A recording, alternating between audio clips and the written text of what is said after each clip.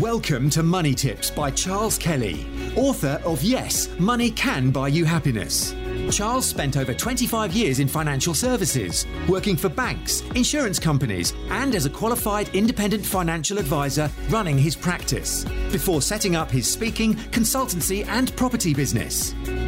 Money Tips will help you save, make, and accumulate more money, whether you are a business owner, entrepreneur, employee, or still searching for your vocation. Hello and welcome to Money Tips. This is Charles Kelly. Hope you're having a great day. It's a beautiful sunny day here in London, and today we've just listened to the briefing from the government about where we're going with the virus and the lockdown, and nothing much has changed. But there seems to be hints now that we could be looking towards coming out. They talked about their 5 tests again.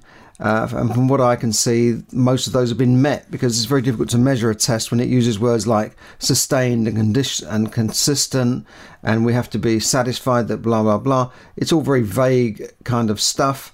So, as I say, as far as I can see, those tests have been met, and we should start to ease our way out of this lockdown from next week. I hope, and we shall have to see if that is the case.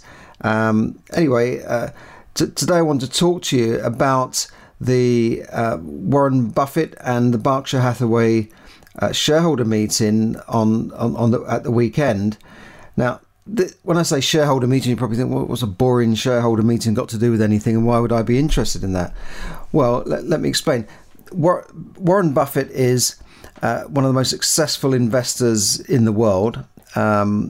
His company Berkshire Hathaway has grown by something like 19% per annum since 1964-65, whereas the average market index of the S&P 500, the top 500 companies in America, has done less than 10, maybe 9.7%. And an investment into Berkshire Hathaway from the start would have grown by thousands and thousands of percent. It's probably difficult to even imagine the growth that it's achieved when you take into account things like dividends, and if you'd reinvested the dividends and so on. So it's a company that people will listen to, because Warren Buffett is one of the greatest all-time investors ever. He's 89 years old, and these shareholder meetings are not just boring affairs. They're like conventions. They're held in a convention center in Omaha, Nebraska, and they get 40,000 people there. 40,000 people come to their shareholder meetings, and this year they've had nobody there, and they've had to do it online, sponsored by Yahoo Finance. I'll put a link up to this on my Facebook Money Tips Daily community, and I'll put another link up there today, and you can go along and listen to this. And basically he sat there for nearly 5 hours talking about, he went through the history of the American economy, why you shouldn't bet against America, and what the company has been doing. And then he took about 2 hours of questioning. So he was sitting there for nearly 5 hours, 89 years old. He's such a healthy guy, but he's also got a very sharp brain, and he took questions off the cuff, which I don't think they were planned, because there were people emailing in as he was speaking, and they were reading out questions to him. One of them was the actor Bill Murray, actually, who's a Berkshire Hathaway shareholder, and Berkshire Hathaway is an amazing conglomerate of companies. They own dozens and dozens of businesses outright, like railroad companies, insurance companies, and they also own significant portions of companies like Coca-Cola that he's always stuck with as a long-term evergreen business, and McDonald's and Apple, and companies that he holds a fair proportion, maybe 5-10%. But he's tended to stick with companies that are what he might call evergreen companies that do well come rain or shine, recession or growth periods, rather than picking a company that you would sort of invest in. Oh, this might go up this year. No, he buys companies and sticks with them, and his form of investing was learned from a guy called Ben Graham. and it's called value investing, where, and I won't go through the whole thing about value investing, but it's a good way of investing in shares where you're not speculating. You're not speculating on the share price going up or down. You're buying according to value, the value of that company, and you're waiting for it to come to be on sale at the right price. Now, you might have thought that Warren Buffett, whose company Berkshire Hathaway is sitting on something like $137 billion of cash. That's cash in the bank, $137 billion. All right, a lot of that is in US Treasury bonds, so it's not literally in bank deposits, but it's virtually cash. Now, you might have thought that a company sitting on all that cash would have swooped in when the market was down 30%, would have swooped in and bought more shares in companies. But in fact, they didn't. They did very little investing. They didn't even invest in their own stock. Now, they've been known last year to buy back their own stock. Now, when their own stock was down at 1.30%, you would have thought they would have bought more of their own stock, because that increases their own holdings and their own value. But they didn't. They sat on the cash. They were asked why they didn't buy their own stock. And he didn't really give a full answer, but he just said, we've got to hold cash because we've got to look to what might happen with this virus. How long it's going to last, we don't know. So he's been very, very cautious and sitting on cash.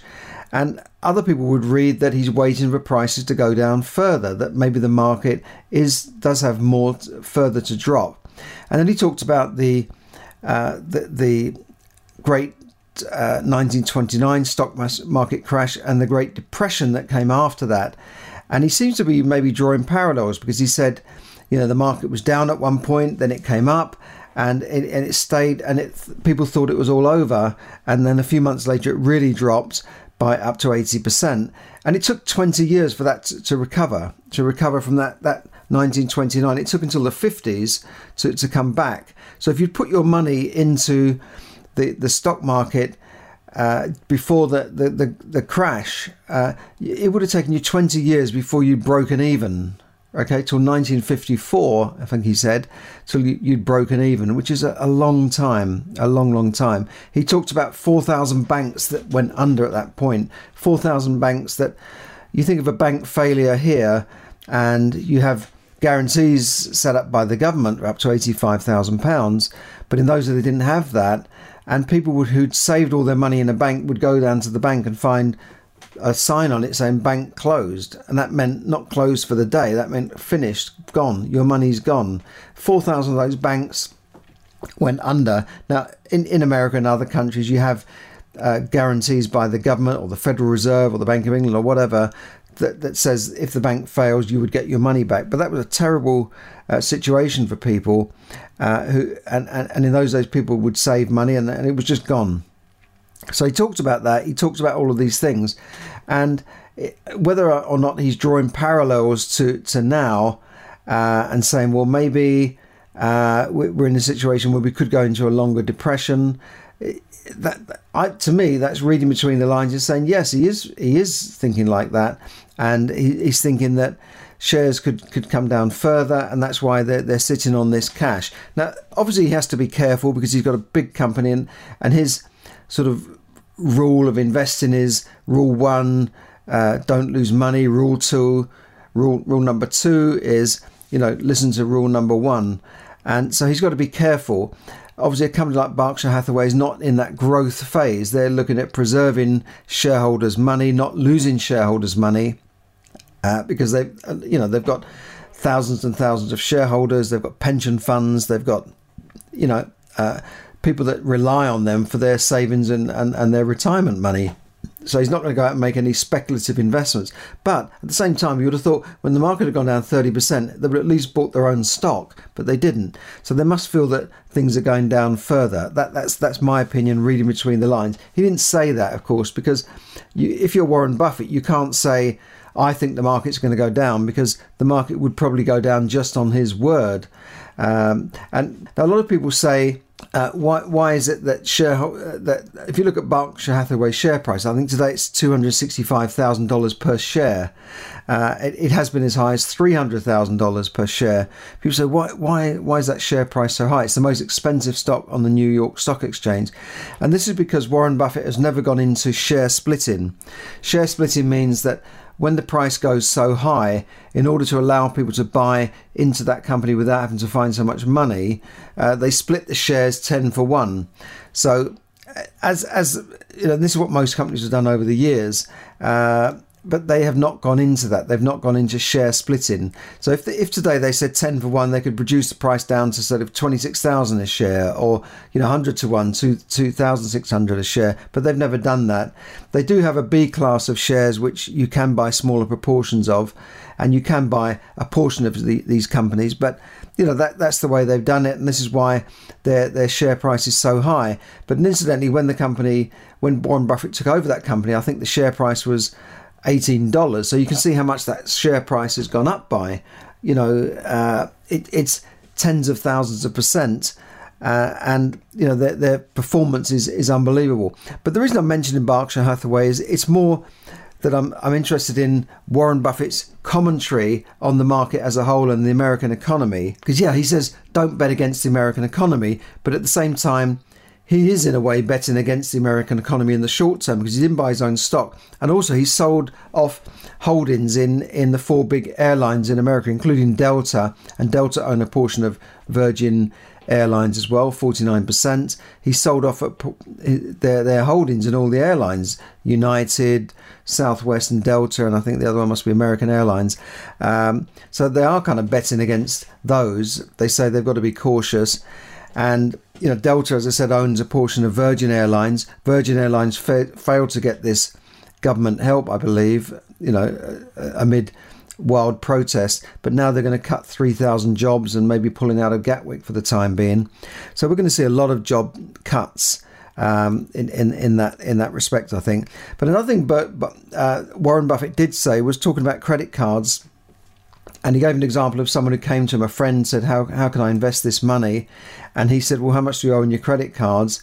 And when she told him how much, he said, well, you're paying 18% on these credit cards. I can't make 18% per annum for you. Why don't you just pay off the credit cards? Which does make sense because, people are still paying 18, 20, 24% on credit cards, even though rates have come down to almost zero. The banks have put rates down to almost zero, and they're still charging this amount on credit cards. Now, I had a letter from a bank that I have a credit card with, and it's interesting because I tend to pay the minimum payment on my direct debit because I never want to miss a payment, and then I pay off lumps here and there. So I've had a letter here. Because of this, they've said a customer who makes only the minimum payment each month and has a balance of, they give an example here, £3,000. Now that's not my balance, by the way, with an interest rate of 18.9%. And this is from NatWest. NatWest, 18.9%. Thanks, NatWest. And if they have a balance of £3,000 with an interest rate of 18.9% APR, will take. How long do you think they're going to take to pay using the minimum payment? Have a guess. Now, I've heard of figures like 18, 19 years. Actually, the figure is 27 years and 7 months to fully pay their balance, and it would cost £7,000, just about more than double. So, in other words, if you've got a credit card and you're just paying the minimum and you leave it for years, it could take 27 years to pay off that card, just letting the minimum payment run. And now they've given another example. If you increase your minimum payment by £10 per month and continue to make monthly payments at a fixed monthly sum using this £10 a month, you could clear your balance in 4 years and save £2,900. So now, they've been forced to do this, actually, by the government. They're not being generous here. They've been forced to do this by the regulator because, actually, the minimum payment on a credit card used to be 5% when I first got my first Access card. You remember your flexible friend? and that was a NatWest card through MasterCard. And in those days, you had to pay 5%, and they dropped that down. I think it's 2 or 3% now. I'm not even sure. So I'm just warning you that on these credit card deals, if you just leave it as a minimum payment, it's going to take years and years to pay and cost you so much money. Now, on the other hand, you do need to have some cash. You don't want to pay off your credit card and have no available cash as a buffer, as an emergency cash pile. So you do need some of these things. Now, a lot of people get around this by switching to 0% deals, and they have the 2-card shuffle. They keep moving it to 0% deals, but a lot of those have been withdrawn. A lot of those have disappeared. I think one of the companies who are still doing them is MBNA, but a lot of them have gone. Just like mortgage deals. This was in the Times a couple of weeks back. And I know you probably can't see this back to front, but is your mortgage one of the 37 billion of deals that are about to end? Good point. These deals were around, and now that interest rates have come down, the banks have pulled a lot of the cheaper deals. I told you about my deal. I was renewing a fixed rate offer that had expired. I think it started the last time I did it 2 years ago when interest rates were higher. They gave me a rate of under 2%. Now it's nearer to 3%. My payments have gone up from under £400, £385 to over £575. Nearly £200 a month it's gone up by, and my rate has nearly doubled, despite the fact that rates have gone down. I said to my broker, surely there's some other banks out there willing to take this, give me a fixed rate at a lower rate. He said, no, that was it. You can take this or leave it. If I left it, my payments would have gone up to £1,000 a month. This is on a buy-to-let mortgage. So this is what's happening. Even though rates have gone down and the banks have pumped billions into the economy, billions to banks, they've actually put rates up. Can you believe that? Well, I believe it, because this is the way banks work. And credit cards are the same. They've kept rates high. They've pulled a lot of the 0% rates. And people are going to find this tough. This is going to get tough for people. We also see that 6 million people are now furloughed on the job retention scheme, but I think they're going to reduce the benefit of that, maybe from 80% to 60%. It's costing the country billions a month. They can't keep this going, can they? And yet, despite this job retention scheme, we see companies like BA, Virgin, and other big companies making thousands and thousands of people redundant, cutting jobs. And we know that 1.8 million, nearly 2 million more people have applied for universal credit, which is the benefit in this country, benefit system, universal credit. And I think there'll be even more job cuts to come. We know that in America, 30 million people have applied for some sort of unemployment benefit, but their benefit is very short term. So those people will be on the streets literally in 6 months, 12 months time if they don't get the economy back moving again. So that's my opinion. We've got to get the economy moving again in some form or another. I know a lot of people don't agree with it. It's a bit like Brexit. People are split on this. People say, no, you can't go back until it's all safe, till we've got a vaccine. But when is this vaccine going to come? Maybe next year? Who knows? I'm not even going to take a vaccine. I don't trust vaccines. So I think we've got to get some of this eased up. So to stop the situation where, millions of people are on schemes paid for by the government, not the government, us, taxpayers, 6 million people. And then there's this bounce back loan scheme, which was launched yesterday. It's been crazy. I think 50,000 loans were approved yesterday.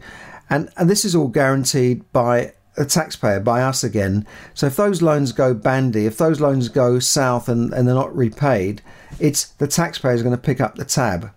So I feel, nervous about that. I'm very nervous about that. And I just think that it's wide open to fraud because it's a self-certification process, and the banks have been rushed into it to get these loans out fast and get the money to people within days, and they're not doing their normal due diligence as far as I can see. So we're going to see people putting in multiple applications. We're going to see people perhaps with failing companies then putting those companies into liquidation after pulling the money out. We're going to see all sorts of shenanigans, and I don't think it will ever come out. It'll probably be covered up, but I believe that that there will be massive fraud and it will all be paid for by the taxpayer. So the answer to this is to get the economy moving again. And then we won't need all of these job retention schemes. We won't need all of these bounce back loans guaranteed by the taxpayer. And, things can get moving. I mean, I'll give you another example. I've got a property which needed redecorating. Couldn't find anybody willing to work. And then eventually found somebody. He's not a British decorator. He's originally from Eastern Europe, but willing to work. But he can't get the materials. And even he's managed to find some of the materials. He's managed to buy paint from B&Q that's open, but he had to queue for hours. That's a waste of his time. All the DIY stores should be open. Wickes is not open yet. All of them should be open, and give the shops that pay the taxes in this country a chance to compete against Amazon, who he could probably buy the stuff from Amazon, no problem, and delivered by a guy in a van that's probably more at risk than someone working in a shop. So give these shops a chance. Why can't they open these types of shops? Why can't they be seen as essential services? Because, if something goes wrong in your house, your boiler breaks down and you need parts for it, that's an essential service as far as I can see. So that's what I mean by getting the economy back moving. Not necessarily opening up football stadiums to crowds of people like the Liverpool match, which didn't actually open up, but there were thousands of people there. Not opening up Cheltenham Gold Cup horse racing events, but opening up parts of the economy that can get things moving, get people back to work, particularly in the building industry, which is a massive industry. So that's my view. Whether you agree with it or not, I don't know. You're welcome to make comments. Thanks for everyone who tuned in on Facebook Live. Great to see you. I do welcome your comments, even if you don't agree with me. And all I can say is stay safe out there. Have a good evening, and let's hope the government will do something this week to get us back moving again. Thanks for listening, and bye for now. Thank you for listening to Money Tips. For more tips and information, visit moneytipsdaily.com. The information given in this podcast is for your entertainment and should not be construed as financial advice. As always, take independent financial advice before making any investment decisions.